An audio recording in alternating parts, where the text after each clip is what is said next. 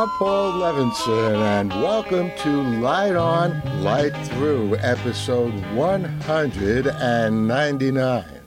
My review of the 6th episode of Foundation, now streaming on Apple TV+. Well, the first 3-hour part of the Dune movie debuted on HBO Max last night. But of course I watched the latest episode of Foundation first. And I was greeted by something straight out of Dune: interstellar travel via the folding of space.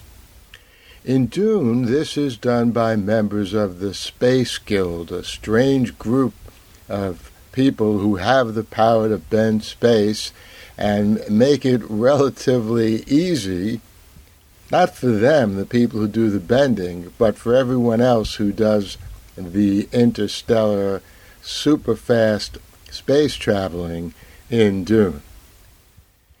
In Foundation, however, the Foundation TV series, the folding is done by spacers. That's a nod to Isaac Asimov, in which people who went to space in Asimov's original robot novels were called spacers. Anyway, Brother Day travels via folded space to a distant world. I thought the more interesting action, however, and I expect the more ultimately important, took place back on Trantor. Brother Dawn, now a young man, differs from his clonal twins. He's a better shot than Brother Dusk ever was, and Dawn is colorblind. Now, colorblindness is usually the result of genetics. If that's the cause of Dawn's inability to see red, that means something went wrong with the oft-used duplication processes that have gotten the clones this far, duplicated so many times. Now, certain drugs can also cause color blindness, and if that's the cause of Dawn's faulty vision, the big question is, who caused it? A genetic cause would implicate the robot Demerzel. I don't particularly like her, by the way, I'm just saying. She's much less appealing than the male Demerzel in the Asimov's novels. Not the actress's fault, just the way the part is sketched out. Anyway, an environmental cause could be due to anyone in Dawn's vicinity once he came out of that tube. Now, Dawn also seems to be in love with the lovely gardener. In Asimov's novel, you may recall, a gardener kills the Emperor, much to young Harry Seldon's horror, but the gardener there was a muttering old man, an individual who slipped through the lines of Harry's predictions, teaching Harry a very important lesson. Will the young, lithe gardener do the same to Brother Dawn? Well, I hope not. I think they make a nice couple. But I'm going to keep an eye on her. And speaking of Harry, well, of course, we learned nothing more about what we saw at the end of last week's episode, but I'm getting used to that.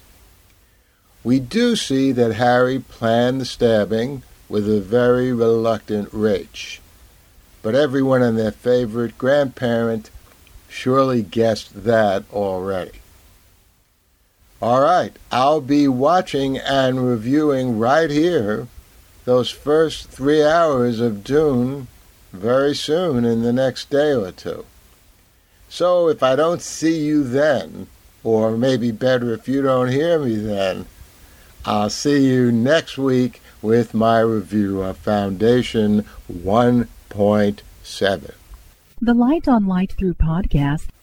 Well, I hope you enjoyed that little review of the 6th episode of Foundation. Again, this is episode 199 of Light on Light Through.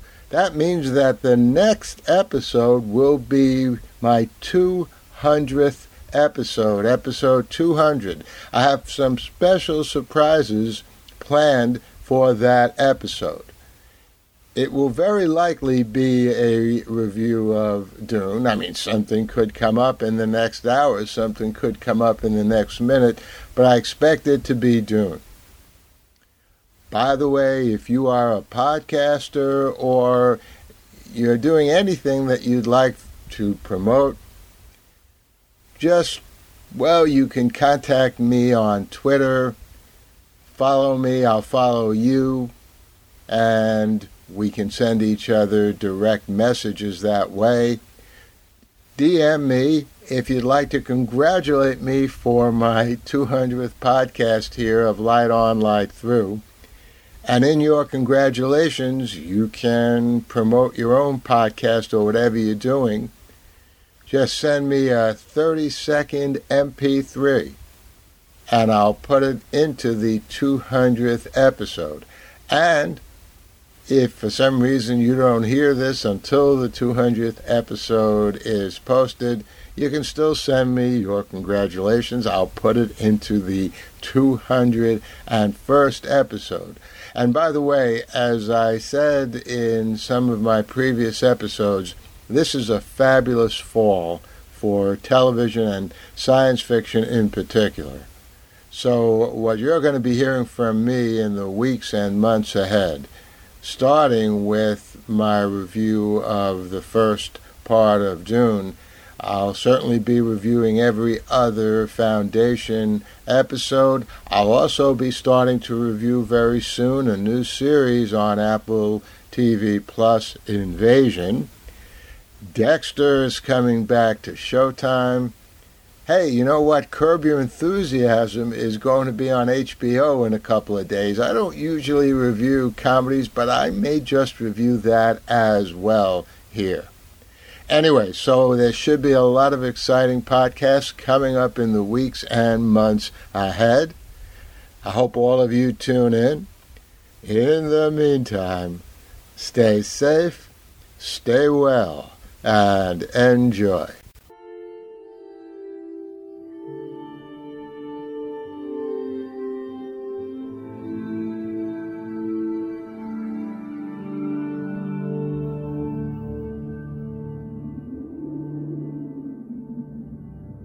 Athens, 2042 AD. She ripped the paper in half, then ripped the halves, then ripped what was left again into bits and pieces of history that could have been.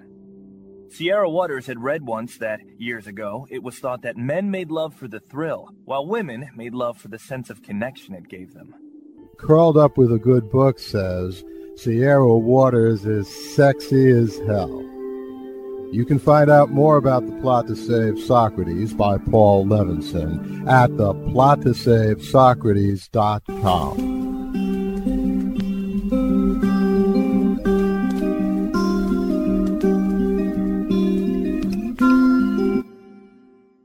Paul Levinson's Silk Code, about an ancient biotech war raging on in secret for centuries.